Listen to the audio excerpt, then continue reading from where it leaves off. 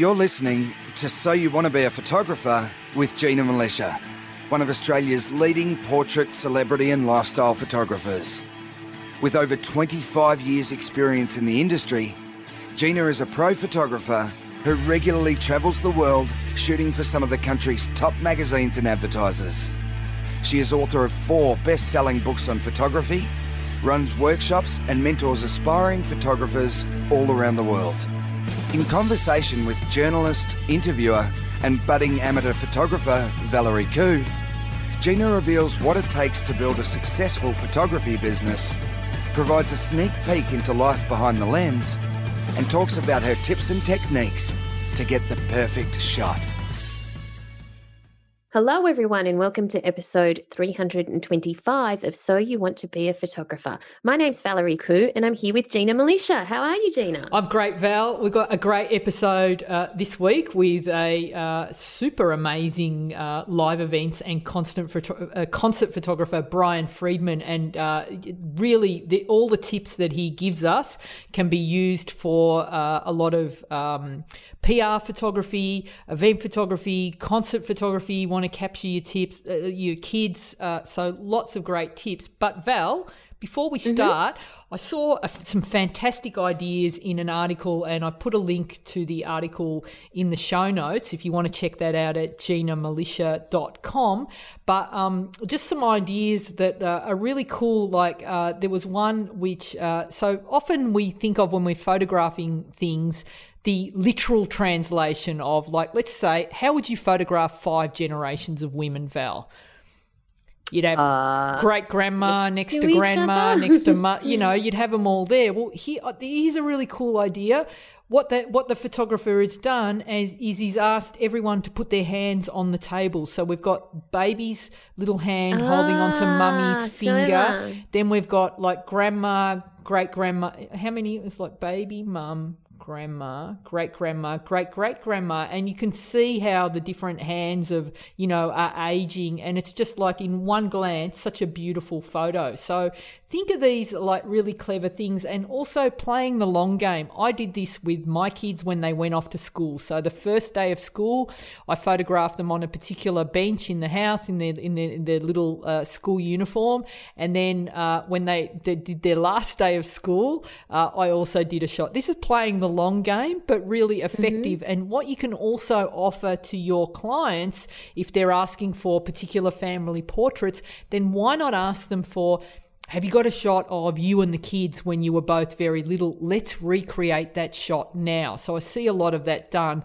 and it's so powerful when you put the 2 images next to each other. This was then, this is now. So there's a lot of those sorts of images here. One that I absolutely adore, Val, is a 71-year-old woman on her I'm not sure if it's a retro motorbike. I'm not sure what the brand is. Someone will tell me, but it's in the same front of the same house, same bike, 71 years later. So she's photographed as a girl on the motorbike, and then as an older woman, probably in her maybe 90-year-old by the looks of it. How powerful is that? Yeah, incredible. It's amazing. Fantastic. I love it. So another continuing on with these before and after or comparison shots is if you've got a drone or you have access to a high building where you can see how your world looks from the sky.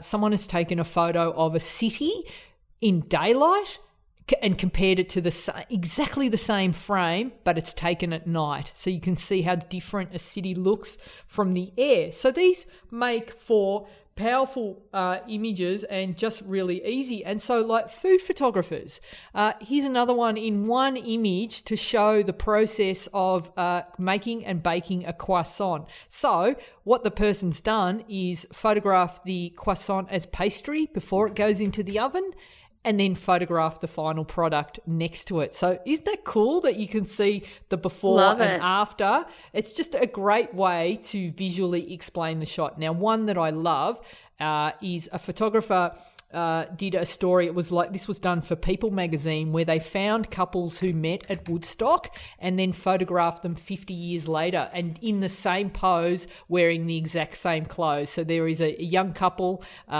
cuddling at Woodstock, and then the photographer has gone back and done them in the same pose with the same blanket. So you can actually find, the clients that want the family portrait or something like that, put a little twist on it and say, hey, have you got a shot of when you first met? And we actually, one of Danny in the Gold community did that, where she had a photo of her and her partner like years and years and years ago when they were very young. They first met, they're sitting at a table, and what she did is she comped the image and she put the couple themselves in today, sitting around the table with their younger selves. It's so cool. So there's just some ideas that you can do. Think differently. If you're a pet photographer, get the puppy shot. So one photographer has done the puppy in a man's boot, and the puppy fits inside the boot, and then 3 years later the dog is fully grown and the dog's got his foot in the boot. So just to show the difference in how they grow.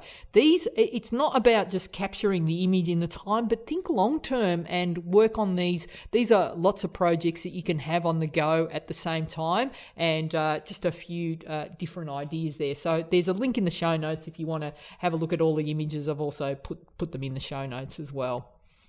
Brilliant. Love them. Okay. And you'll find the show notes at ginamalicia.com. Some fantastic ideas in there. All right. So let's move on to our guest this week. Who is it, Gina?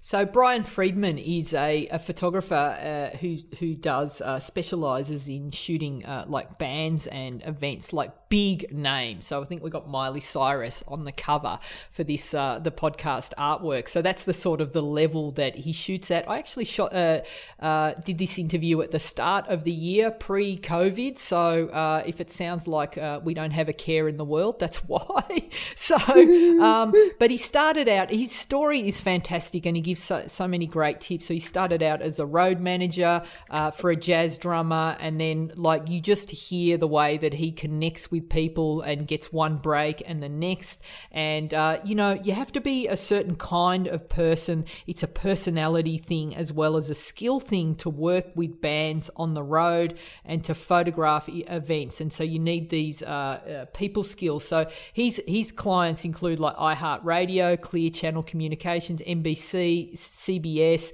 20th Century Fox, comedians Brian Regan and Bill Burr, one of my favourite comedians, and his work has appeared in USA Today, People, The Economist, just to name a few, and he's had the honour of photographing people like Barack Obama and Michelle Obama, and he's had spreads everywhere. So in this episode, he walks us through like a typical shoot, and he shares his thought process, the importance of bringing the right energy to the shoot, how he developed a style, the importance of playing a long game. We just talked about this earlier, and the best shooting angles for concerts and events, his gear, his backup protocol, and at the end of the shoot, this is fantastic, this advice he gives us. He walks us through a large group shoot shot and with 500 plus people. So he talks us through that, which I think is really handy. So shall we have a listen?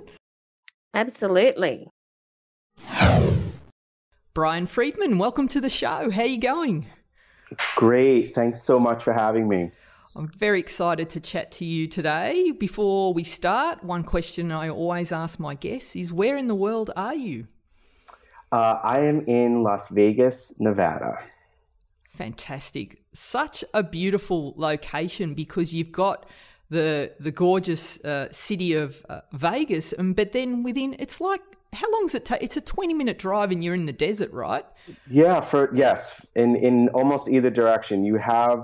There's also Red Rock Canyon out here, which is really beautiful, and that's only literally about 30 minutes from the Strip. It's beautiful. I love living here. We just moved here, like not really just, but 2.5 years ago. I'm a New Yorker, and wow. My wife and I Not one day, but we're kind of always leading up to it. We're gonna move to a warmer climate. We're kind of over New York, and we just said, screw it, let's do it. So about 2.5 years ago, we moved out here from New York, having only spent our entire life in New York, and we love it here. It's beautiful. What do you miss most about New York? My friends. Yeah. I miss jazz clubs because I'm a real jazz lover. Yeah. And I think really honestly, my friends and jazz. So on the jazz note, that's how you broke into photographing music. So do you want to tell us about that? So you were working for a legendary jazz drummer, Roy Haynes. I had to Google that because cool. I'm not big on jazz. But how was that? Like, how did that? So you started. You're working as a road manager. What does a road manager do? What's your job as a road manager? Yeah. It was 97, so I was like 20, 21 at the time. Basically, you got to schlep everybody's gear all over the place. Yeah.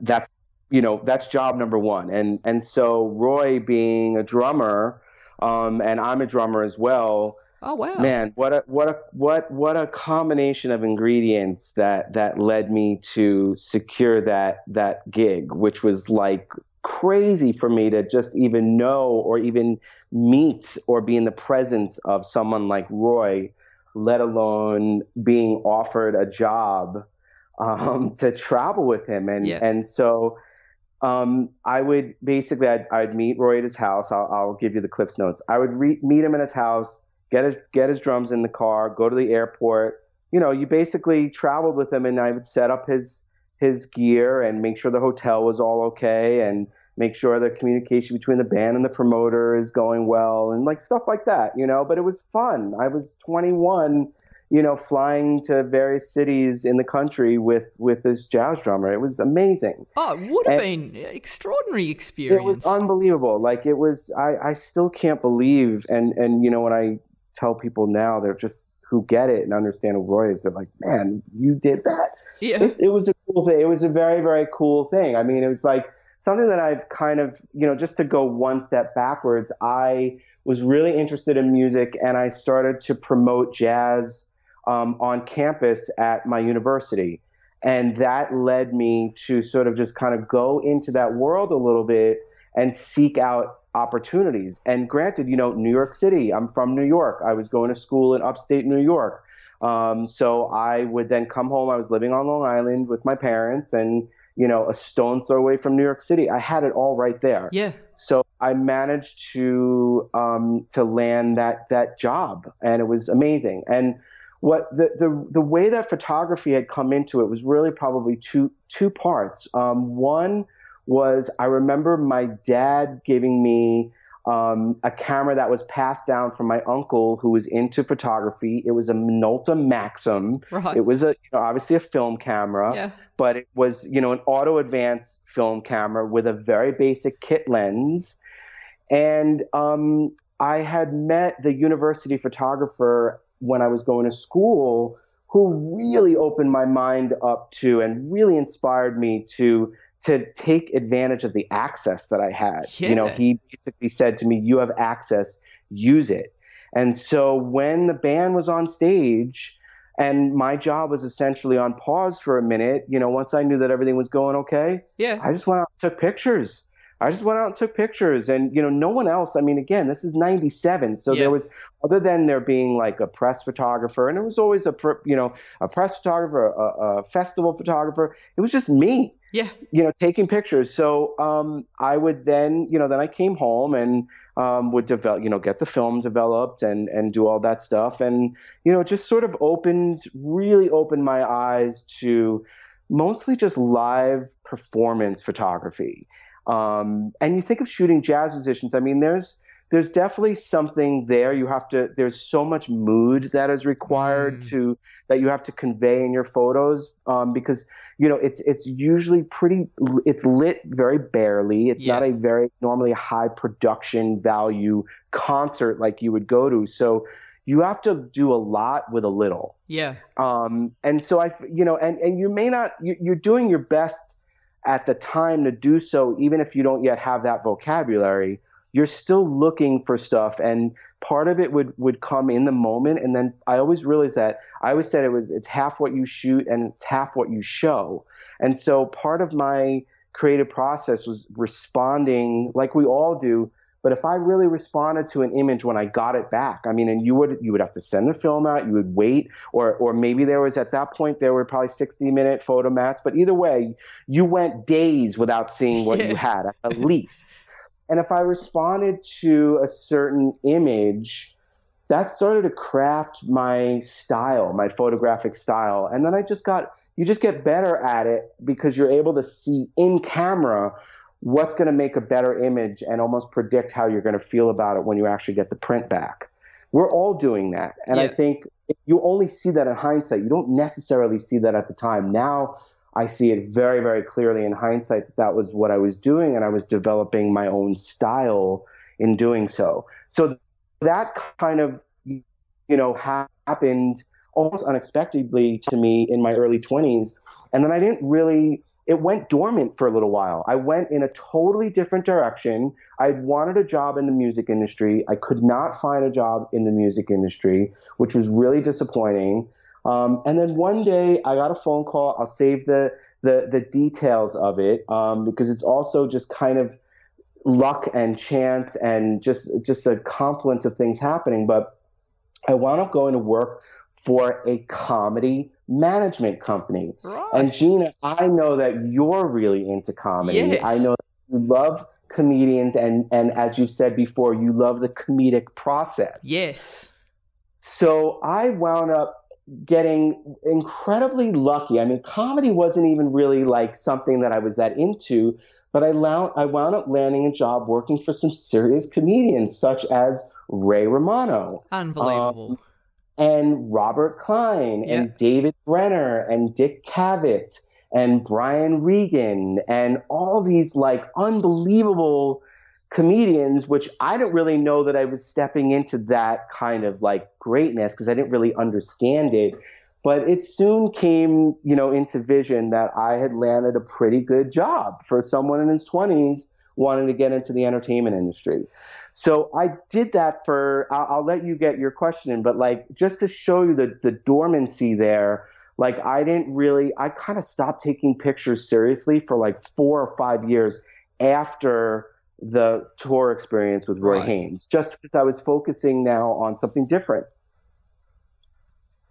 So anyway, I don't know if you're going to toss a question in there, but to continue with my story, because it absolutely relates, is I then went and started shooting comedians because I had that access. And that interest was definitely there. And it was kind of akin to shooting jazz because if you really think about it, like there's not that much, you have a comedian on a stage with a microphone. That's it.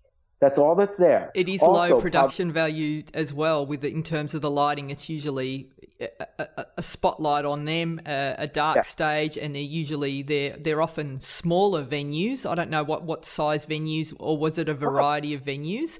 It was a variety, yeah. But sure, it's not a very conducive environment in a way because you're blocking people. Yep. You got to stay down. Then you're blocking servers that need to get to tables. It's like a battle, honestly, but it's like you have to come back with something compelling. Yep. And if you have enough time, we're in a situation here where I probably had the whole set. Yes. It wasn't like a 3-song limit when I shoot certain bands. Like I probably had the whole set. I can find corners and angles and poles that would block me, like that I wasn't disturbing the patrons. And you force yourself to find something and bring something back that's compelling, that is going to tell the story. And I mean, for me, some of the comedians were also, really well known too. So that was exciting for me. I'm like, I have a chance now to shoot Brian Regan in a club, or, Ray in a club, or Amy Schumer in a club, or, I could go on, Tracy Morgan, whoever.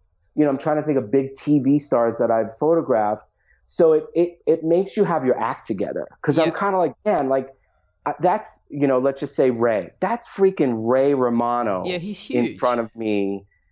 At the time, he was that was the peak of his fame, right? He would have been, one of the biggest in the world, for sure. He was the biggest star on television at that time. And I'm standing there with my camera. And in fact, when the show came to a close in 05, I was invited to the set and allowed to take pictures of the taping during the taping. That's amazing. So if you go to some of my images on my portfolio, like, that is a how the heck did I get here moment as far as like everything is concerned. I mean, I'm standing on the stage right in front of the cast on their final curtain call, their bow. It was like, I get jazzed up just thinking about it, because it does come down to like, how the heck did I get here with permission with my camera? I think I know, Brian. So, like, you're being very humble here, but I think, like, tracing back, let's go back to the start in the jazz club, doing those first early portraits. You had a chance to. That was sort of your apprenticeship. So there was nothing. Very low stakes. You were there like a kid, just playing with your camera. But I'm sure you were looking at every role that you took, and then saying, this doesn't look great. Maybe I should change it up a bit. And so you're critiquing your own work as you go, and then developing a style. And so when you land this gig as shooting comedians, there is no way that Ray Romano is going to invite you on set if you hadn't done a good job and weren't the kind of person that he wanted to have around. So, like, let's talk about the importance of, how you are behaving, how you present to these people, how you try not to be, because those photographers that are annoying and that are pestering, or I've seen photographers during a show that are just so annoying because they'll steal the attention from the comedian, or they'll walk in front of people, or they have no regard for the audience. And so, you were walking us through those early shoots, saying that you're looking for poles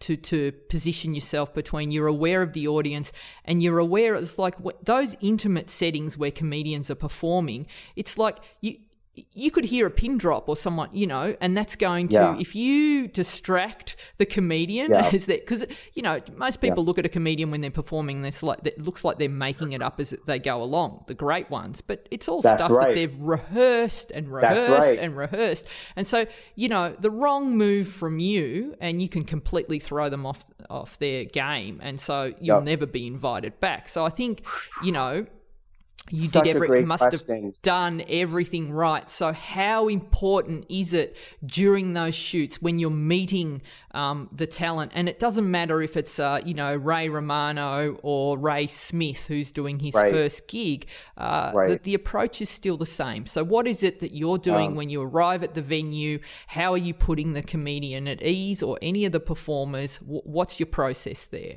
Yeah, I mean, that is such an amazing question, because I think it's like 75% of the success. I in the phrasing of the question, I mean, you had me thinking of, like, if I could really, really just sum it up really succinctly, you got to be cool. You got to be cool. And by that, I mean, like, you don't ask for a selfie, like, ever. No. Okay. Like, if I can give you broad strokes, you have to just be cool, and you have to be respectful of the, like you would say, the intimacy, the sensitivity, the privacy of it.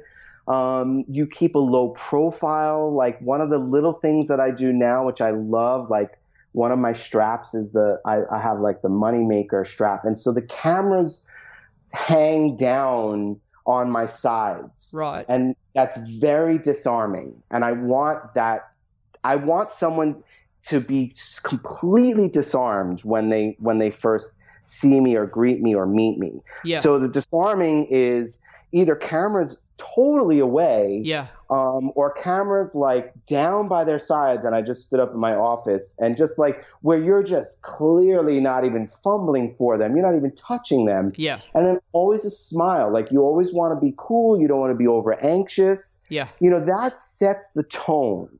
Yes. I'm going to give you two examples where I had to be so cool. And these two came relatively recently, probably within the last 3 or 4 years.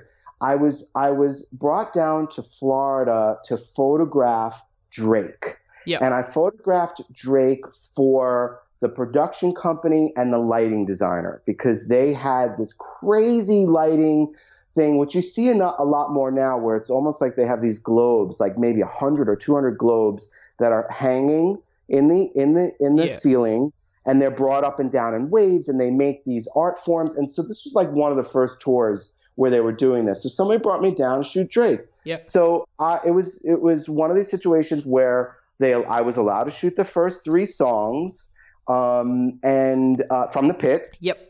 And then I would which is really cool, yeah, because that is part of the lighting. You want to be able to get what it looks like from that angle, but they're really looking for wide shots. So sometimes I get brought in. I mean, I'll be brought into gigs and I'll just shoot, wide angle stuff, literally from a central point in the sound booth, and that's the job. Right. Which is fine. It's fine, because they want these light looks. So in this situation, I come and I'm standing in the lighting booth now, dead center, doing my thing. And it was right at the time that Drake and Rihanna had like a very brief dating stint. Right. Okay. So you're at a Drake concert. It is bumping. Place is going crazy. Everyone's going nuts. I literally turn over, and standing right next to me is Rihanna. Right. And I'm saying to myself, like, oh my God, like I'm shaking, because I realized, like, okay, I am being tested right now, because if I had even turned to her with my camera, somebody would have probably dragged me out of that venue, because man, would that have broken a degree of trust that was just implied, even though I would have made such an amazing and exclusive picture of her. That would have been a hot picture of her at the Drake concert. And it's like, no, I literally took one look at her, looked back, composed myself, because I'm kind of like, that's Rihanna in general, that is Rihanna, and just kept my camera just right on the stage. And that was one of the times recently where you just had to be cool. And I know that maybe it went unnoticed because it was expected of me. Yes. But that's better than had I caused an issue there while the concert was going on and made my client look terrible, made me look terrible, made Rihanna feel uncomfortable. Like, that could have been a disaster in that moment. And so I had to just deal with the fact that it may have been a missed opportunity, but that was not what I was there for. And so, if anything, it built the trust with that lighting designer to know that he could have his back turned on me and I'd be standing next to Rihanna and I wouldn't take a picture. Yeah. So that's one story. The second story was actually I was backstage, and I never get to tell these stories. People it was, Jerry Jonas. Are you friends with Jerry? We interviewed his brother recently on the show as well. Yeah. Jerry said to me, I did a talk for Nikon recently, which I think, I'd love for you or maybe the viewers to see it. But Jerry was there in the front row and said to me, he made a really nice compliment, and he's like, man, he's like, you got up there and you didn't say, oh, I was hanging backstage with so-and-so. I don't really tell these stories. Yeah. Like, it almost feels weird for me to tell these stories because I don't want to name drop or make it seem like that whatsoever. You got to understand, I'm freaking out in these situations. Yeah. I'm not blowing them off as like, oh, this is what, check out my office for the day. No, I'm freaking out. Yeah. So the second time was recently also, there was a Comedy Central taping. You would appreciate this. It was a 1 hour special for a client of mine. Rory Albanese is his name. Okay. Right. He is very, very good friends with Jon Stewart, Right. okay, from The Daily Show. And I went and shot both of his specials. And in between, I found myself in a hallway 2 steps up from Rory and Jon meeting one another in the hallway backstage in between this guy's 1-hour taping. Right. This is a very huge moment for Rory, huge. And so Jon, and I'm geared up, man. I'm just running. It was just random. Yeah. And so everyone in the hallway just kind of stopped. Like it was just like kind of like this, like the screech moment. And I was also with the publicist. So I was like, I'm going to play the role of just hanging with the publicist and just be a fly on the wall for this and not shoot and not do anything. And I remember just watching Jon give him advice on his set and me literally standing still. Yes. Like still, not making a peep, not laughing, not reacting, just taking in that I was able to observe this moment from me as Brian and not do a thing about it. And so, and Michael, my friend who was the publicist, later on said to me, yeah, man, he's like, that was, like nonchalantly, because to me it was a big deal to not shoot that. Yeah. But he was nonchalantly, he was like, hey man, by the way, thanks for not taking pictures back there. He's like, you would have broken the moment. And I'm like, yeah, I was like, that's why I didn't. Like, I'm not going to screw this up for him, like you had just said. So I hope those 2 examples are like real world situations. They are. They're fantastic examples. And, not everyone thinks like that. And I think it's important as photographers who are growing their business to remember that it's about playing the long game, not trying to, cash in on short-term gains. And, Yep. I've had hundreds of similar situations and exactly the same thought process where, Brian, we see things, and I'm sure we could have a conversation off air about all the things that we see. And we've, Yep. I think like me, we look away because, it's like, you look, you see it happening out of the corner of your eye and you go, wow, this is a $50,000 photo that I'm passing up on because if you were to take that shot, then suddenly no one can trust you anymore. You're going to become that photographer, that annoying photographer. Right. And so it is so important to develop that trust. And, people want to work with people that they know, like, and trust. And I think in this industry, and it doesn't matter if it's, it could be a rock star in the music industry, but there's also rock stars in the business industry, in the fashion industry. And it's all these rules apply to them as well. So that if they can feel like they can relax around you and you like, photographers are responsible. You set the entire tone for the rest of the day. So if you're that annoying photographer that's click, click, click, click, click, click, getting in everyone's way, only caring about themselves, I need a selfie for my Instagram stories. Forget it. You're not going to last long. You're just not going to last long at all. No. So I think that is so important. Yeah, you've got to be, you said it best about the long game. You've got to really be thinking about that because it does become a reality once you start to build a career for yourself. You're going to rely on that someone may come out from left field and call you for something because they had a great experience with you, even if it's 5-10 years ago. I still have that happen. Yes. I'm still having that happen, and it's always shocking to me. And then my wife is like, why is that shocking to you? She's like, because she's like, you work on your relationships, that you would even be in touch with that person. So, the relationship thing is so major. I want to slip in one more. Can I slip in one more example of this? It's a music example because it's killing me, because it's just, you had said about the trust. I was, ironically, I was in Miami with Camila Cabello over the summer, and they hired me to come down. That was a big deal for me. Anytime an artist is going to put you on a plane to go shoot them, that's an enormous deal. That is like career goal stuff. So On that particular job, and I've photographed Camila, dozens of times on these iHeartRadio shows that I've been shooting for years.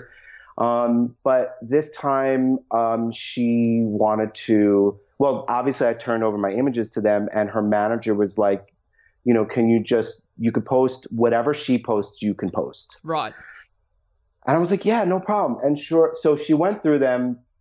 She picked out a whole bunch, but she picked out a different photo that I had taken of her that, in my opinion, is the best photo that I've ever taken of Camila. And it is sitting on my computer. Beautiful. And if she doesn't post it, I've just got to eat that one. I've just got to it's definitely a really great, I think it's a great example. It has never been posted anywhere. It's never been published anywhere. I even made sure she saw it again and nothing really came of it. And so I've just got to sit on that one. Yeah. And it hurts. It definitely is. That stings. That one stings me because now you're talking about my creativity that is already there. And for some reason, she just doesn't like it for some reason. And, I'm sitting on it. One day, maybe, man, I will scream to the heavens if I'm able to post this. I think one of the things too, like a quick piece of advice that I usually go by too is like, if you're unsure, first of all, if you're unsure if you can post, you should ask. Yes. Don't assume anything. And if you don't get an answer, what I would do, even with brands that I work with, is if they've posted a particular image, maybe I'm in the wrong here, but I doubt that they would say anything or that it would look poorly if I then posted that same image. Yep. It's almost as though they pre-approved it. Maybe it's not. I don't know. I'm the jury's out on that, but usually that's my practice. If I have to post, if I feel like I have to post something, I'll look and I'll see if a client or a brand has posted it, and then I'll post it or repost what they posted. Yeah, I think that's great advice. I just want to go back to developing this style, and what is, like, when you were working out how to shoot the comedians, and also when you're working with Roy, how important do you think it is to actually be a fan or really understand the mechanics of a show that you're shooting? Because I think if you're not, there's kind of you kind of need to force yourself to really get into it and be in that moment, because otherwise the photos are detached. Does that make sense? Yeah, definitely. It's such a great question. I don't always shoot jazz because I'm so into it that I almost don't want to even be taking pictures. Interesting. Yeah. So recently, I can't even believe it. I'm going to say this again. It happened to be in Miami. Yeah. This past January, February, I photographed my favorite jazz band on the planet right now. They're called Snarky Puppy.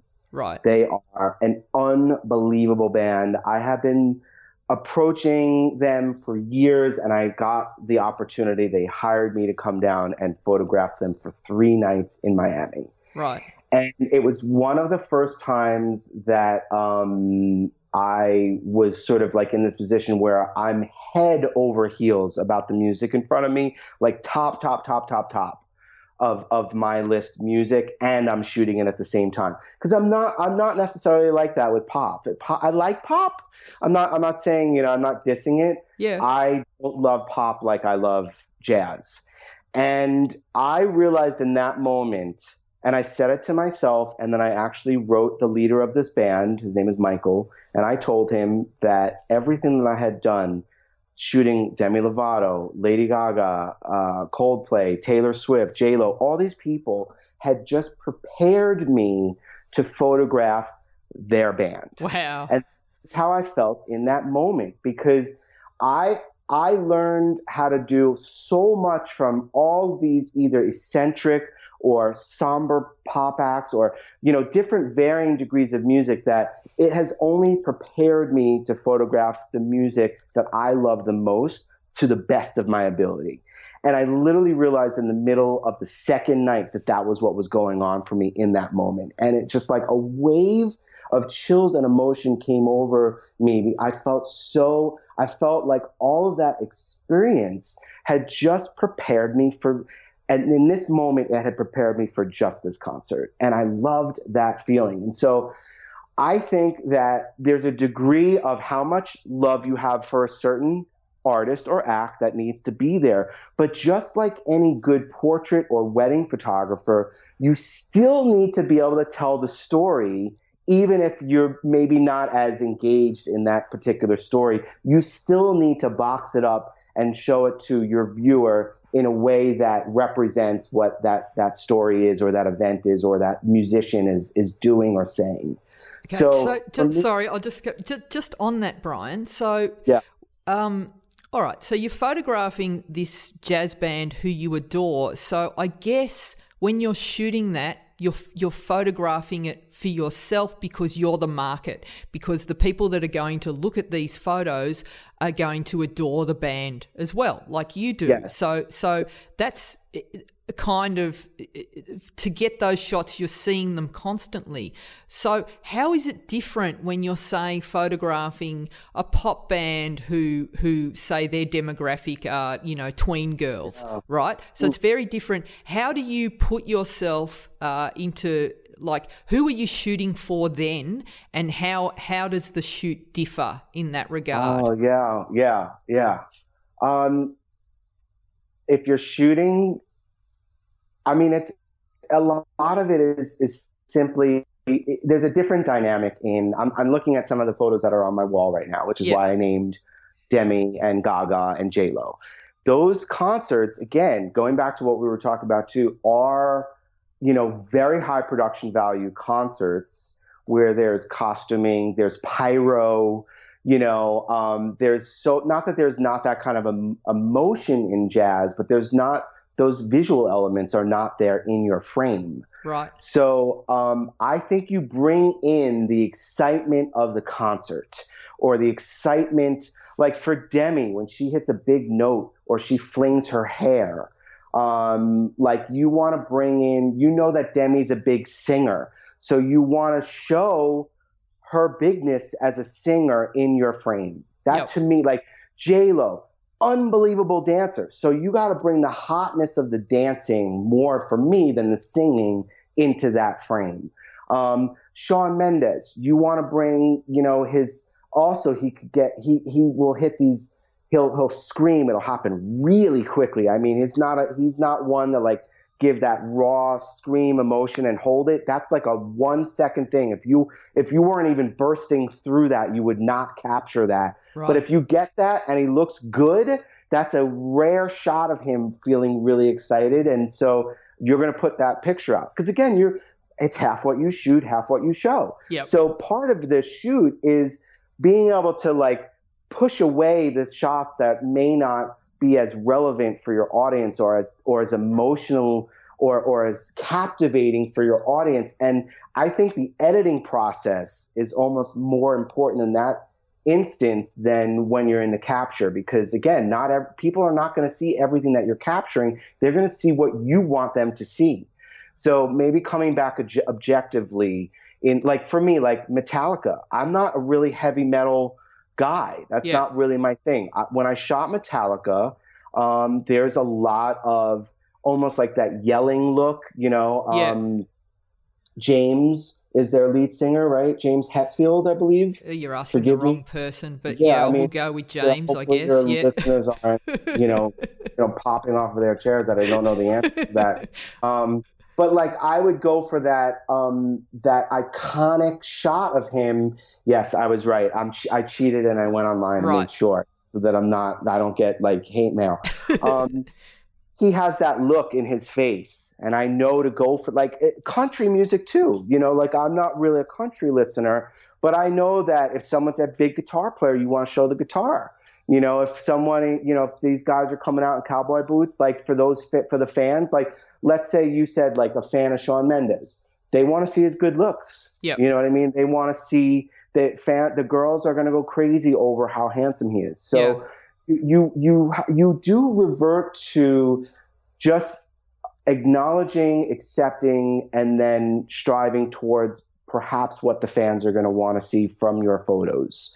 And obviously you put a degree of you in there.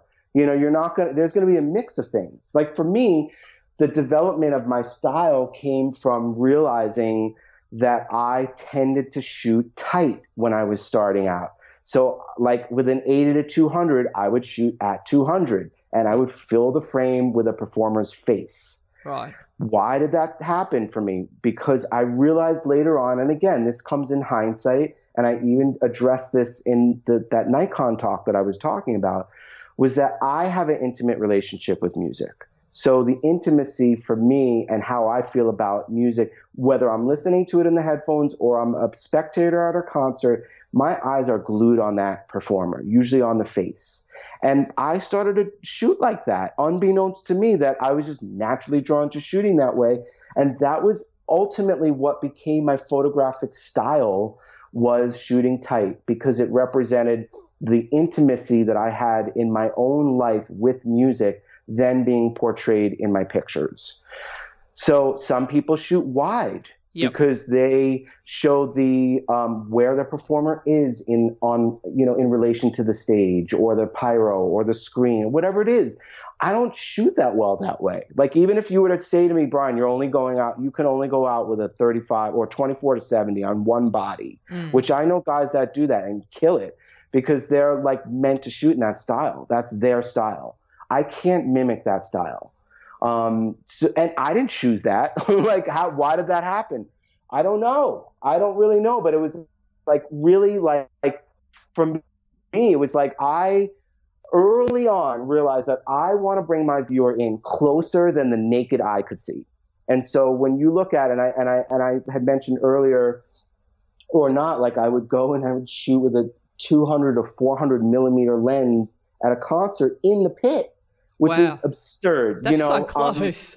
It's absurd. It's like I look like an idiot, like going into the pit. Now, this had an A and a B stage, meaning there was like what you would call like a thrust or a runway that would come out for the audience, and then there would be another little B stage, like a circle. So for me, certainly at the iHeartRadio Music Festival concerts, if you ever see, a wide shot, you'll see that is the typical stage. So I was still technically in the pit, but I could be, yards away from the performer. So, but like I would, bust out this 200 or 400 millimeter lens from a close distance. Yeah. And, I ultimately, from myself, my own response to those images, and then from when I would put myself out there and take a chance on an image, I would listen and see what my friends were commenting on. And look, I always look to see if I put an album out of pictures, I will always go to see if I could see that people are engaged in it. I always look at the individual likes. Right. Because I kind of want to know what's landing. Yes. Like, because if I'm really, really into a picture and it doesn't land, maybe I'll stop pushing it so hard. Maybe it won't show up in a highlight or an Instagram post, you know, like, but I kind of want to know what's landing, with my viewer.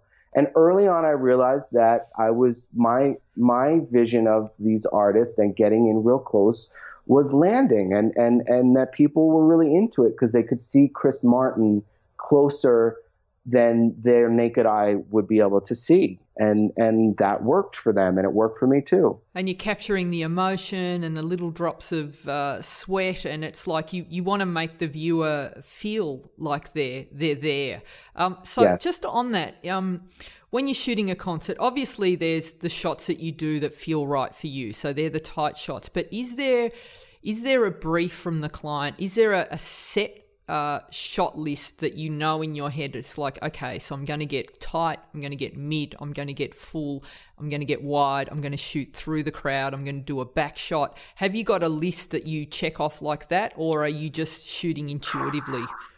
The list, I mean, it's funny, you literally, if there were to be a list, you just kind of nailed it, as far as like having different distances and widths, because for for a client like iHeart, well, actually any client, if you really think about it, because if it, like Camila, like I shot for Camila, I want her to see how big her audience was. Yeah. I don't want to just shoot Camila the whole night. I want her to see her fans. You got to tell the whole story. You're kind of getting pieces of everything. You're getting a little bit of everything, and then there's obviously a focus on what the main act is doing at the time. But yeah, like I would sometimes, like if I shoot, let's say I know I have an entire hour to shoot a band wherever I want to go, but I know that the first 3 songs, there's going to be 15 photographers in the pit. I will start at the last row in the arena and get my wides then and stay out of the pit. Am I risking missing a big moment? Sure. Chances are, would I know if there's a big moment that's going to happen that might derail that plan? Sure, as well. Like if there's a big moment, like a collaboration is going to take place in the first 3 songs, which is generally not going to happen, I'll be in the pit. Yeah. But if there's nothing going on, I'm at the back of the arena with a 14-30, which is the new Z lens that I'm shooting. So that sounds like a weird focal range, but that's what it is on that lens. Yeah. And I'm getting my wides. Plus the crowd is really energized that time too, and it's going to look the most full. Nobody's going to have left. And then I work my way in, and usually, and it forces me to, like, I'm one of these people where if I don't have to shoot in the pit, I do not shoot in the pit. I shoot in the aisles. Right. I take out a longer lens. I like shooting in the aisles because I don't like to be under the act. I like to be at eye level, and I also like to get that, that compression that you can get with a singer and a keyboard player, a singer and a guitarist, that you're not going to get shooting in the pit. So I'll use those first 3 songs to answer your question. I'll try to take care of the business that I need to take care of up front, and then go in and concentrate on the artist when I have the most freedom to move around in the pit. Not every situation is like that. First of all, I'm on both sides of that. There are times where I'm in the pit for the first 3 songs, and then there's someone who gets to shoot the rest of the show. So I'm on both sides of that. But if you're shooting just 3 songs, you're pretty much just going to shoot the band and whoever, maybe if they light the audience, or anytime somebody says, hey, everybody, put your phone lights on, you want to turn around to the crowd and you want to get a beautiful shot of that. Yes. You're going to get a wide shot, and then you're also going to try to get, maybe if you have a prime lens on, or even if you have an 80-200, you're going to go at 2.8, and you're going to focus on one light in the middle of the room and blur everything else out and do a shot. Shoot that phone light 3-4 different ways. You're going to do that 3 or 4 different ways. That's how I would think about that moment. And then you also would want to think about your audience like that too. You shoot it 3 or 4 different ways, and then same thing with the talent, 3 or 4 different ways. So you're really pumping through these shots in the first 3 songs. When you've got an access all areas, and I know we're talking about big names here, Brian, but for the listeners at home, this applies to shooting your, kids' concert recital. It's all this, or photographing a play, or photographing a comedian, or photographing a speaker on stage. I think this applies, all these techniques apply, and this thought process applies across the board. So when it's a big event like this, and you do have that access all areas, are you going to the rehearsal? Is that how you plan out your, so I know, because the other thing you've got to take into consideration when you're doing these big events, and this also applies at a lower sort of level, corporate events, there's cameras, there's video cameras that you've got to be aware of. So are you pretty much choreographing the entire shoot based on the rehearsals? Oh, you're asking. I love these questions. I never get asked these questions. I don't ever get a chance to talk about this stuff. There's a lot to that. For one, I do want to go back just quickly and say that, like you said, yes, these are high production value events. I've not always shot these, and nor do I shoot them all the time now. I shoot all varying sizes of stuff. And when I started out, it was I got to these places, I think, because I covered those events as well as I did, no matter what the scale was. Because if you get someone who believes in you and they're looking at your work and they're trying to envision their event in your pictures, they'll pick up on the fact that you went to the back of the room. They'll pick up that you went outside and took a picture of the marquee or the line. Yes. Like, they're going to see themselves in that. And you don't even have to tell me to do that. I know when to go. I know to go out. If I can, I won't risk, other things for it. But if I know I can get outside and get in quick, I'll absolutely will go get the line and the marquee. Yeah. You're definitely, if I have the opportunity to go to rehearsal, I absolutely will go to the rehearsal. I will leave my cameras where I will put them away. So you're not shooting the rehearsal to get your angles, and you're not doing the practice run? Unless it's a dress rehearsal and I have permission to shoot it, I will absolutely not even have my cameras out at rehearsal. Right. Because it really puts people on edge. Okay. But will I walk around? Yeah, absolutely. I mean, now a lot of the rehearsals now have become closed rehearsals, mainly because you get idiots who go in there with their cell phone. Yeah. They'll keep a microphone on it and they'll leak audio. So a lot of these rehearsals have become closed rehearsals. You're not even allowed on your phones anymore. Like, even when I go into rehearsal now, I don't even pick up my phone. I don't even take my phone out of my pocket to answer a text. Yeah. You don't even want to be on your phone. So I will, yes, 100%. You are 100% right about the video cameras. We are second to those video cameras at any given time. I have been stepped on. I've tripped over. I've been knocked over.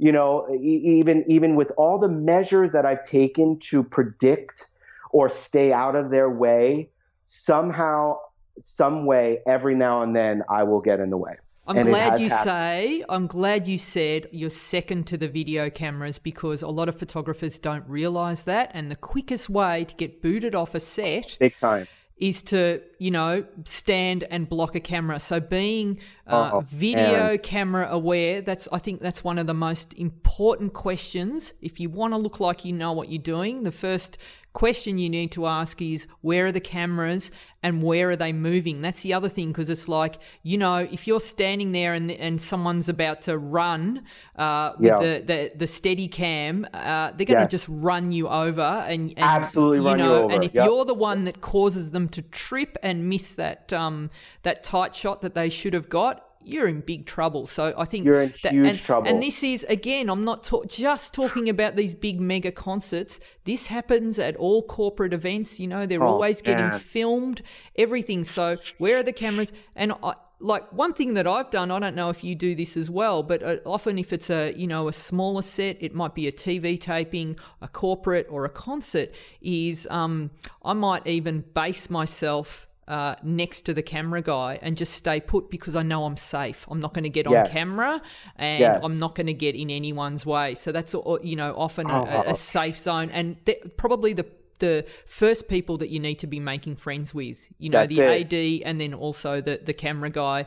Dave, I'm just going to stick to you if that's okay, because I feel safe. I don't want to be the one that's, in half the show because you keep walking in front of the frame.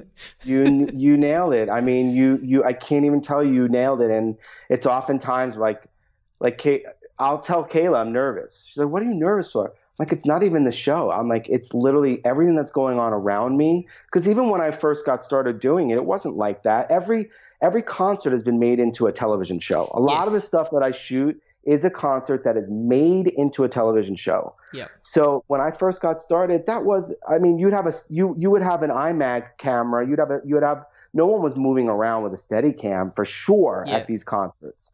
So you would make sure you were out of the way, but you didn't have moving parts like you have now. A lot of times, I'm not going to lie, it takes the fun out of it, because you're right. And even over in December, I've been doing this, now I've been shooting concerts for 15 years. And even I didn't realize that I was getting in the way of a camera. And the reason was because I wasn't shooting in the pit. I was shooting in the first or second row of an aisle, because I didn't want to get stuck in the pit. And this one cameraman just kept going to the audience, kept turning around from the stage and basically pointing the camera in my direction. Right. And I just didn't see him. I literally just didn't see him. And it happened 2 or 3 times, and he lost it on me, which was not cool. Yeah. And it wasn't cool because he could have just said, hey, man, can you just keep an eye out for me? Instead, he literally lost it on me. Yeah. And this was an amazing opportunity for me that I won. Why? Because I didn't step up to that degree of anger. I literally was just like, you know what, man? I'm sorry. And that was it. I completely diffused the situation. Yeah. And I'm telling you, it was at Madison Square Garden. It was literally at Madison Square Garden. You're 15, 20,000 people. It's just, there's a lot of excitement and a lot going on, and I didn't lose it. But I also didn't even see that guy coming, and I have that much experience. So it can be painful at night at times because it's definitely an obstacle to you getting what you want artistically. Yeah. And that is really frustrating. But it's almost like when you work out, you do functional training. Like, you've got to be able to, I'm trying to think of a good example where you're doing something, you have to try to be ambidextrous even though you're not. Right. Here, you have to be concentrating on so much around you and still be so focused on the act at the same time. And you feel like you're being pulled apart because you can't really concentrate on one or the other, but you have to. Yes. So I hope that explains it the right way. That makes perfect sense. It's like you need to be aware that you're not the only one there. And it is a team, and everyone is doing, like, you don't want to be getting in the way of the lighting guy. You don't want to be bumping the sound desk. You certainly don't want to bump one of the video, recorders because that they're not happy about that. So I think they're all really crucial things. I just want to ask you quickly. What shoes do you wear when you're shooting these long days? Because I think that's really important. Because if you've got sore feet, you're not going to get great shots. Yeah. I usually wear I try to find a pair of black Nikes or black New Balance. Yeah. I never wear the same pair of sneakers 2 days in a row. Right. I always rotate sneakers. Yeah. I did make the mistake recently on this jazz thing of trying to be cool and wearing Converse All-Stars around the grounds, and I was an idiot for it. And because my feet hurt me, and I tried to be cool, and Kayla made fun of me because I'm like, babe, I try to be cool, and she's like, and you paid the price for it. They got no support, those shoes. Yeah, you don't want to wear Converse All-Stars. No. I also stretch. I stretch my legs. I do like a 2-minute stretch. I literally do. My friends have taken pictures of me, seeing me in the hallway stretching my legs, mainly because it protects your back. It doesn't. If your legs are more nimble, then it doesn't shoot up and hurt your back on a long shoot. Yeah. So I do just like a simple 3 or 4 stretches. Nothing crazy. But I find that if my legs are loose and my back is intact, then I'm in good shape in that regard. Fantastic. All right, so a couple more questions. So just with the gear, so you've got 2 bodies, and what's the strap that you use? So I use the Holdfast Moneymaker. Right. It is a leather strap. I have 2 of them. I have one that is just for a single camera, and then I have one that is for 2 cameras. Yeah. I use it for everything now, especially corporate events. It's amazing. You could wear it and then put a sport coat over it. Because it's that low slung. Yeah. Right. Or you could put a sweater over it. And I can probably tell you 3 or 4 stories right now, which I won't, of when I've been able to disarm a client because I met Lady Gaga a couple of weeks ago photographing her trumpet player here in Las Vegas. Yeah. And I had the Moneymaker on, and I had a sweater on, and the sweater it was a zip-up sweater, and I had it zipped up. No, excuse me, I had a sport coat on. Yeah. Because she told me that she liked my sport coat. But I was able to talk to her with 2 cameras and 2 camera bodies hanging off of me because it was because the jacket covered the straps. Yeah. Like little things like that. And that's not even planned. That was just like bonus territory that happened. And for me, like Gaga is Gaga is like Snarky Puppy. Yeah. Like Gaga, I would drop anything that I'm doing to go on tour with Gaga or to shoot Gaga. She's everything to me. Yeah, she is amazing. The second time I got to meet her, and I was just like faint territory. That's how like much I love her. So the straps like made for a better experience for me and her, because she clearly knew that I was not going to take her picture in that. Clearly knew it. And no, I didn't ask to take a selfie with her even then. Yeah. Then, because that's kind of like, maybe I'll have an opportunity with Brian, her trumpet player, or not, but maybe she'll see me again and she'll remember that I wasn't that guy who took a selfie with her. And maybe she'll hire me. Yeah, you never know. So with these straps, going back to these straps, so they take a lot of the weight off the neck, so they're distributing the weight a lot better, so it's comfortable having the camera. So you kind of like the low slung on your hips, the camera, and you can just pick them up and maneuver them easily. So you've got those, so that's comfort. You've got the good shoes that support you as well, and so 2 lenses on the camera, 1 long and 1 short. Is that how you work?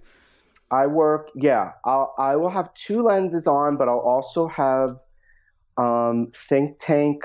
I use their belt and their pouches. Right. So what you've got? So how much gear have you got on your person? Because you're not in a position in an arena or any corporate shoot or any event. You kind of don't have time to be running back to a bag to get a battery or things like that. So how much stuff are you carrying on your person? 2 cameras. Yep. 2 cameras, and then 4 lenses. 2 of which are on the bodies, and 2 of which are in my pouches. Then I will have a third utility pouch, which will have my earplugs, which I have custom molded earplugs. If anyone is starting to shoot concerts on the regular, then it is a great investment to figure out a way to get ear molds done and getting custom earplugs.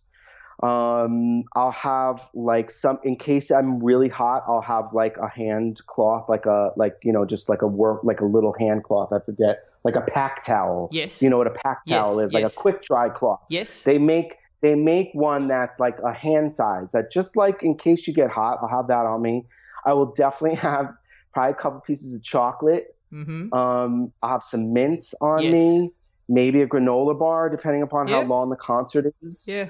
And that's it. And I'll find, if I can stash a bottle of water. Like for 3 songs, you don't need the utility stuff. But if I'm iHeart concerts are 4 and 5 hours. Yeah. And so when you're doing 4 or 5 hour shoots, are you put it all on one card kind of a guy? Are you distributing through several cards? What's your process there? I have a card runner usually that is bringing cards, because I'm shooting directly for iHeart. So their stuff will go out on social and all over the place. So it is a rapid sort of response situation. Yes. So I'll have a card runner who also can bring me stuff, a lens, a bottle of water. Yep. Maybe if I'm not having success with one lens and I want to bring a prime in, I'll tell my runner or my assistant, this is my 85. If I tell you to get my 85, this is where it is. But usually it's to bring cards. So I'll have about 8. And having moved over to the Z series, I had to buy all the QXD cards or the XQD cards. XQD.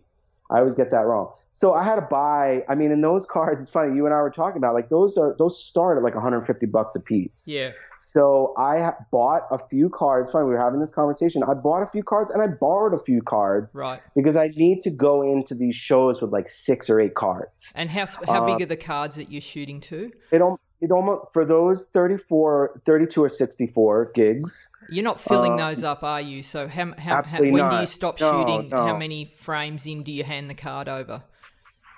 What we'll do is we'll do it per act. So like those concerts, and these are specific, you can almost think of any multi-artist concert. They'll have about 8 artists. Yeah.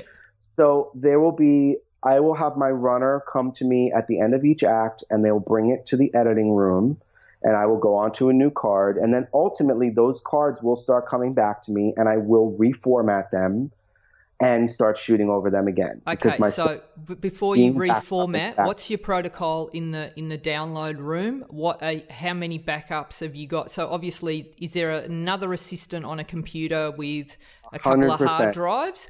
Okay, so what's the protocol there? How many copies are being made of these files before you're allowed to format that card? And what's your protocol to ensure that you're not getting a card back by accident that hasn't been downloaded? Yeah. These are great questions. You may cringe at this, but like basically the editor is downloading them to some kind of shared drive. This is as far as I understand the workflow in the back room. When I shoot, most of the time when I shoot concerts in general, I will just go and I will fill up. Maybe fill up a couple, not fill up a couple cards, but I'll spread 4 cards out over 2 cameras because the bodies that I'm using right now are single card slots. The Z6 only has a single card slot. It is the XQD. I have not had any problems with it, and in fact, I'm not really even thinking about that when I'm on a shoot because I am shooting 2 bodies simultaneously, and God forbid something were to happen, the very minuscule chance that something would happen, I would have some images, and that's the scenario that I'm in. But on the iHeart shoots, they will back it up. It will be downloaded to a shared drive that, from what I understand, is being simultaneously backed up to a server in the room.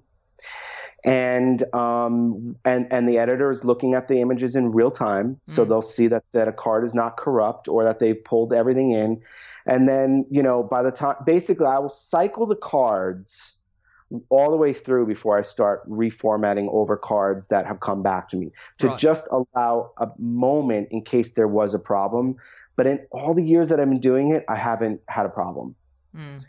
So I have to just believe that it's being backed up and done. And when I reformat them, so be it. I don't think I've lost even a card in all of these years in that with this process running. But that workflow is crucial, isn't it, Brian? It's just like, you can't, and I know because I've had photographers say I accidentally formatted a card, it hadn't been downloaded. So I think having those systems in place, whatever works for you, I've got 2 little wallets that I have. One is red, one is green. Green means go, that they're ready to go. Red is don't format these cards, they haven't been downloaded yet. That's just a really simple system, but it works when, and I always tell the first thing I say to my assistants is don't touch these cards. Right. Okay, great. So just touching on settings when you're doing these concerts. So you're shooting on the mirrorless, the new Nikon mirrorless, right? So basically generic concert. What are you cranking up your ISO? Do you like to shoot wide open? What's your go-to shutter speed? If there's an average, a good starting point for people who maybe want to have a crack at this. You don't want to. The sweet spot for me is 1/400th or 1/500th of a second. Once you start getting above that, you're going to start to see certain artifacts and flickers coming off of either the lighting or the LED screens, because everything is either LED screens or LED lighting. Right. And once you really get your shutter speed up above that range without you even realizing it, you're coming back with unusable images. Right. Because there's it almost looks like striping. We've all seen banding. Yes. It's like a banding, even though I don't think technically it would be the same thing, but it is a conflict of the lights and your shutter speed. So I usually shoot, some of the lenses I shoot are f4. So there's a few lenses that I shoot, but mostly I am shooting a 24 to 120 f4. Yeah. And I am shooting a 300 f4, which Nikon makes a 2-pound 300 f4 lens, which is fantastic. Wow. And so a lot of times I don't shoot at 80 to 200, believe it or not. I will shoot the 24 to 120, And then to get those tight shots that I talked about earlier, I'll use the 300. So I will basically now back out the ISO setting. So if I'm at f4 and I'm making exposures at about 1/400th or 1/500th of a second, the third factor will be what is my exposure going to be in terms of the ISO? Right. Usually it lands at about 3,200. Yeah. Most of the concerts that I shoot are in the range of 1,600 to 6,400. Right. And so one of the cool things that some of the Nikon S series has, the 24 to 70, which isn't really the concert lens that I use because I like the extra reach. You can program, there's a third ring on that lens. It's super cool. It's right flush up against the mount, and you can program that ring to control various settings. I program it to control ISO. Wow. So literally, I will play with the ISO setting on that third ring to get the exposure that I need without having to dial it in on one of them. And that's very cool. It's very cool. And even the new 70 to 200, there's a delay on it. I did order it.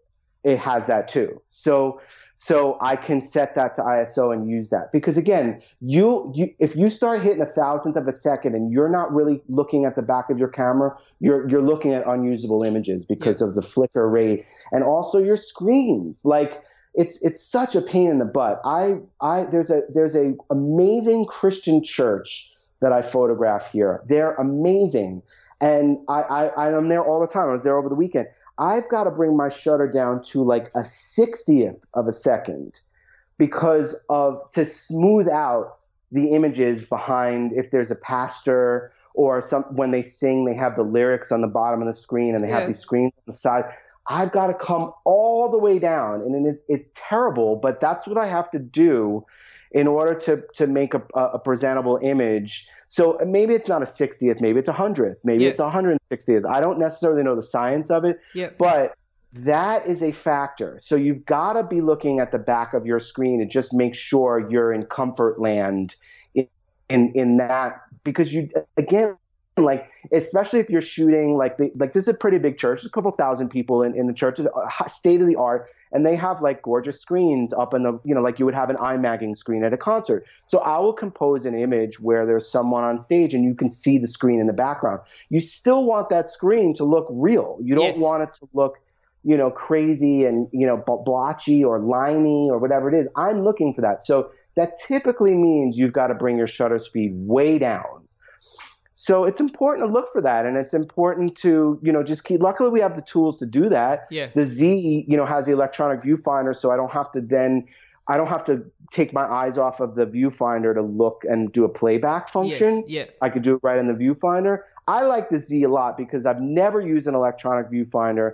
I do love the edge-to-edge focus that the mirrorless gives you, and I do love dialing in and seeing your not only your white balance but also your exposure in real time. It is lovely.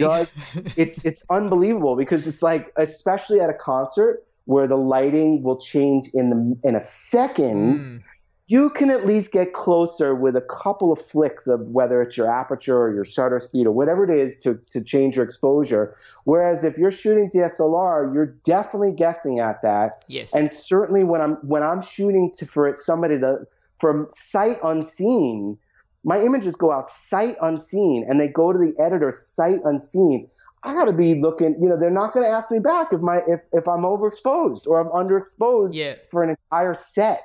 Yes. Or even a series of a performer. So here is where, for me, the upgrade to the mirrorless helps me make better pictures. It helps me do my job better in an environment where I'm not even when I first see my pictures is if I go to Instagram and I'll do it on a break on an iHeart concert and I'll be like, oh, they like that one. And it's a picture of Justin Timberlake or recently Taylor Swift. Like Z100 put out, the first picture that they put out from Jingle Ball was one of my pictures. There's more than one photographer there. There's Getty. There's three iHeart freelancers, of which I'm one. So there's competition too. Like I want my pictures to be the best in camera, so they stand the best chance of beating somebody else's pictures to Instagram or to Facebook. And so the Z6 or any mirrorless has helped me do that because I'm getting it right in camera. Well, that's a good reason to get one if you're doing this sort of photography, and it also takes all the pressure off you having to wonder. It's like, or relying on the assistants telling you, yeah, everything looks great. You've got the shot. Great. Yeah. Oh man, it's terrible. I do that too. I'm like, I'll text my editors, everything looking all right? Yeah, everything all right. Yeah. Well, we still stress. Oh my God, Brian, I could chat to you for hours. I've got one more question that I want to ask you, but I definitely want to get you back on the show another time, because it's like I feel like I've only sort of just scraped the tip of the iceberg. There is a shot on your website which is a huge group shot, and I think it's one of your corporate images. Yes. And it was taken at I think it's the Lincoln Memorial. Am I correct? But yes? Okay. Yes, so how many people are in that shot, and can you walk us through the planning and execution of this portrait? Because I'm guessing 300 or 500 people, but I've made that up. I can't count them. So you could probably tell me how many in that shot. That is a good question on the amount. It's definitely at least 500. Right. I can tell you that. We went to that company that I was shooting for is literally Lincoln International. Right. So, and it was a conference in Washington, D.C. So they came up with the idea of let's literally bus everyone out to the Lincoln Memorial. Yeah. We had permission from the memorial. Lincoln Memorial, or Lincoln Monument. I don't want to mess that up, but, basically, there's some trickery in that picture. There's a little bit of trickery. We were able to ask people to move, okay? Uh-huh. However, not everybody moved. So I am standing on a ladder. Right. Really, really big ladder with my 14 to 30 or whatever it was that I was using at the time. How tall do you think the ladder is? How high above the group do you think you are? So it's not a cherry picker, because it looks like a cherry picker to me. It is. I wish I had a cherry picker. In fact, jokingly, I told the client that was what we needed. Yeah. And they're like, that's not going to happen at the I mean, it was funny because it's like, no, that's really what I'm going to need. No, you're going to get a ladder. Whatever the ladders go up to, is it like maybe 8 foot, 10 feet? Yeah. Whatever like consumer ladder the tallest is. And we had like a mere minutes to do it. Yeah. So I put luckily the light was good. I did not have any external flash at all. They wouldn't let me put anything down. Yeah. I didn't, plus, if you think about it, I would have had to get that flash really, really high to make it to prevent any kind of real hot spot. Like there was no real way for me to evenly light that from the ground. So basically, I put my flash on the widest setting. I put my it was probably an SB 900, like whatever your Nikon flash is.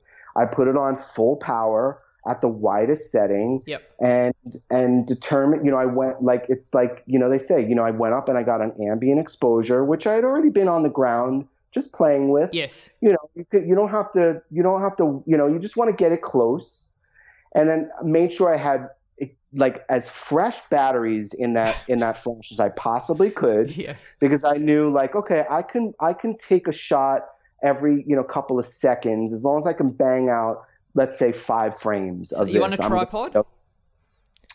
No, I'm handheld. You're handheld.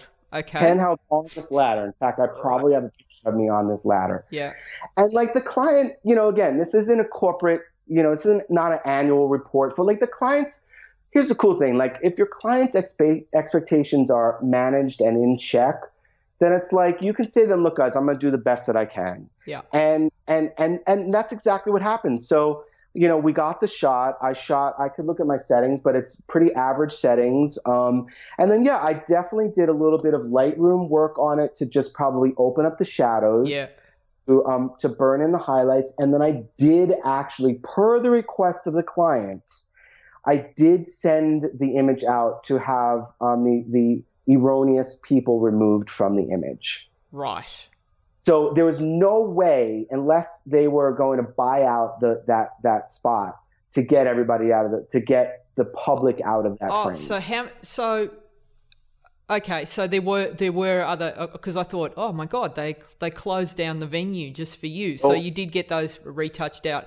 So yeah, in the planning and positioning everyone, have you got other people on the ground doing that for you? So everyone's bussed in and you just bring them all in one row at a time, pretty much? Yes. It was miraculous how this went. It was literally, and my client and I, who's, now like really a friend of mine too, as we've been working together for so long, we still sort of clink glasses over this one because it's huge. It really could have just been a complete failure, without us really making it a failure. Like, it could have just been a disaster. Yeah. Plus, even just me not being able to time it, if I'm not mistaken, there were clouds in the sky, thank God. Yes. There was so much everything of that. Everything went your way, didn't it? Everything went our way. Everything went our way. The ladder arrived when we needed to. The buses arrived when we needed it to. Like, it was almost like we literally were laughing about just how great it went, given how disastrous it could have been. How many frames did you take? Sorry, Brian. How many frames did you take? So up there, and what are you saying to everyone to get their attention? Because it's like a group like that, I imagine after 2 frames, they're going to start breaking. So how do you keep them in position and hold that authority and control a group like that? What are you saying? Okay.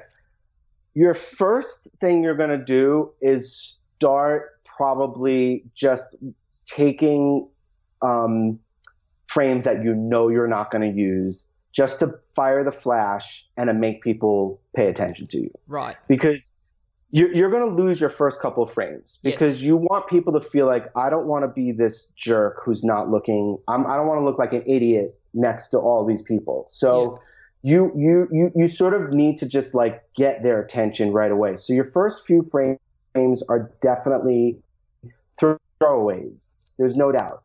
And in this particular instance, the leadership, I remember, was in we might have had one bullhorn. I really can't even remember at the moment, but the leadership, everyone was well prepared for this picture to take place. Like, they knew about it, they knew it was going to happen, and they knew that it was important to get it right. So I think it was kind of like everyone was just on their best behavior. Right. So you didn't need to just coax them into staying in place. But was there an initial briefing of the group where you say, okay, hey, I'm the photographer, here I am, I'm going to take this many frames? Was there any of that, or did you just leave that to the organisers? I literally just got up there and shot. And I probably before I started making those, throwaways, if I remember correctly, I probably just, because you do have to see the symmetry from that angle, obviously. And we got pretty good, we got pretty good symmetry, obviously. It looks, it's so funny. It literally just kind of worked out. No, I probably just like almost like you would posing a group. I probably, just waved a couple people to get a little tighter to the middle, and boom, and there you go. I mean, we didn't have, as much as we went out of way to make the photo, I remember us not having such high expectations that it was going to be perfect. Yeah. And so when it did come out as well as it did, I know that my client and myself, more my client, which is fine because she's the one who hires me, look like a hero. Yeah, of course. And just one more question on that shot. There's a plane flying overhead. Yeah, is that in camera? Yeah, that's in camera. Oh, I didn't touch God. That. You could did the client plan that? It was just a happy accident. But did you see that or was it happening? No, I didn't see it when it was happening. You made me, all right, hold on. I'm going to give you facts because you made me pull up the shoot as we're on the phone. Yeah. Okay. I took a total of, the first frame that I took from the ground was at 5:52, and then literally at 5:56, so less than 3 minutes. So 3 minutes later, I made that shot. And that's in all you between, get. and that was it. And the amount of photos that I took for real was 13. Yeah, that's all you get in those situations. There's not this lazy hour that you can, talk to people. It happens so quickly. But again, you mentioned this earlier in the interview. Everything that you've done until this moment has led you to this group shot. And so all the practice, all the concerts, because if you were a new photographer, standing up in front of 500 people for anyone would be nerve-wracking. So you've already got the nerves in check because you got that out of the way doing those big names earlier. Exactly. So, and that's so important to stay calm in these situations. And I say to a lot of my students, that the more you do this, this magical thing that happens, time stops when you're doing a shoot. And a 3-minute shoot, I guess when you're up there, when you've been doing it for a long time, it feels like you've got an hour. You feel like you can check your settings. You feel like you can stop the shoot, take a second to check that everyone is in focus, and then you can keep shooting. Is that the same experience for you? Do you feel like that magical time slows down? Yeah, I think that my wife has to remind me, and I say this very humbly because sometimes I don't feel like what I'm doing is hard. Yeah. And in other words, it feels, I may be nervous. Don't get me wrong. I may be nervous. Yeah. But I don't feel like this particular shot didn't feel that hard to me. I'm not going to lie. Yeah. Doesn't mean I wasn't nervous. But like the execution of it, I already knew about 90% of what I needed to do before I got up on that ladder. Yeah. So, I mean, maybe our next conversation should definitely talk about preparedness of a shoot, because that is like a huge part for me going into certainly my concert shoots. But you're right. Everything, like I've stood on stage at Madison Square Garden. You know what I mean? Like I've literally been on stage. I've been on TV before because I've been on stage, like accidentally. And it doesn't even faze me at all. So, but maybe at one point it certainly did. I mean, I'm looking at the frame. I feel like you spent enough time for me to tell you what I did on this frame. And it might surprise you. It might surprise you because it almost surprises me. I shot this it was ISO 800. It was with a 14 millimeter fixed lens. The camera was a Nikon D750, which is what I was shooting with at the time. Yeah. And I did shoot it it was shot at f8 at 1/250th of a second with my flash gun. That's the old world way of saying it. With my on-camera flash at full power. Yeah. And I did go in, and luckily I had enough highlight and shadow to go in and make it look like it does now. Yeah. And yeah, I mean, I would love to have lit it more. I mean, I would absolutely have loved to bring in like big strobes or whatever it was. But sometimes you also gotta make that decision, like, because that could really screw it up. Like if you only like, and again, I want to go back to my first frame was shot at 5:56:18, and then the frame that you're looking at was shot 32 seconds later. Yeah. I shot for 40 seconds. So all that work and the transportation and the permit that we had to get, I was there for 40 seconds. Yeah. So if I had not been able to make, like if I had, like sometimes they say, keep it simple, stupid. Yes. Like this was not an Amex, ad. This was not a magazine ad. It didn't need to be a magazine ad. Obviously, I want it to look like a magazine ad, but like I didn't need to go and bring in these huge strobes and give let's say one side doesn't fire. Let's say one side doesn't fire. And now my plan has to go to ambient light, but I wasn't set up for ambient light. Like sometimes you got, like here I was just like, you know what, from that distance and that spread, if I get a little bit of fill flash on all those people, and I have a little bit of an adjustment brush in Lightroom, I'm going to make a good picture. Yeah. And that's probably why I wasn't that bummed. I wasn't that nervous about it. Yeah. Fantastic. And that's, all great advice, everything today, Brian. I've really loved chatting with you. You've been so generous too with your advice, and definitely let's get you back on the show. So if people want to check out your amazing work, where can they find you? Yeah. And I didn't mention it in the interview. We got so heavy on it. Instagram is really a great way to get to me because you can DM me and I look at my DMs. And I love to help people. Yeah. So whether it's something technical, if you have a question, if you're looking for inspiration or advice, like that fulfills me more than you even know. So I'm Be Freed Photo. I'll spell it BFREED Photo. Be Freed Photo on Instagram. And my website, I'm actually doing a little bit of a redesign. I'm still obviously, we'll give you the address, but I'm doing a redesign and I'm going to be adding some new elements because I am going to start actually coaching and mentoring, and which is something that I've wanted to do for a while. And in fact, in a few weeks, I am recording my first concert photography masterclass, which I've never done before. And that will be available on my website in, I would say 2 or 3 months from now, because I'm a perfectionist and I'm going to have to make sure it's perfect. But that is B-Freed, Freed.com. So it's B-Freed, Freed.com. And either of those two ways. But Instagram, if you want to interact with me, hit me up on Instagram. I'm definitely going to be willing to and happy to respond to any questions or comments. Sensational. I'll put all those links in the show notes to Brian so that people can access those easily. Thank you so much. It's been great chatting to you, and I just wish you continued success. Thank you so much, Gina. It was really a pleasure. I'm glad that this worked out.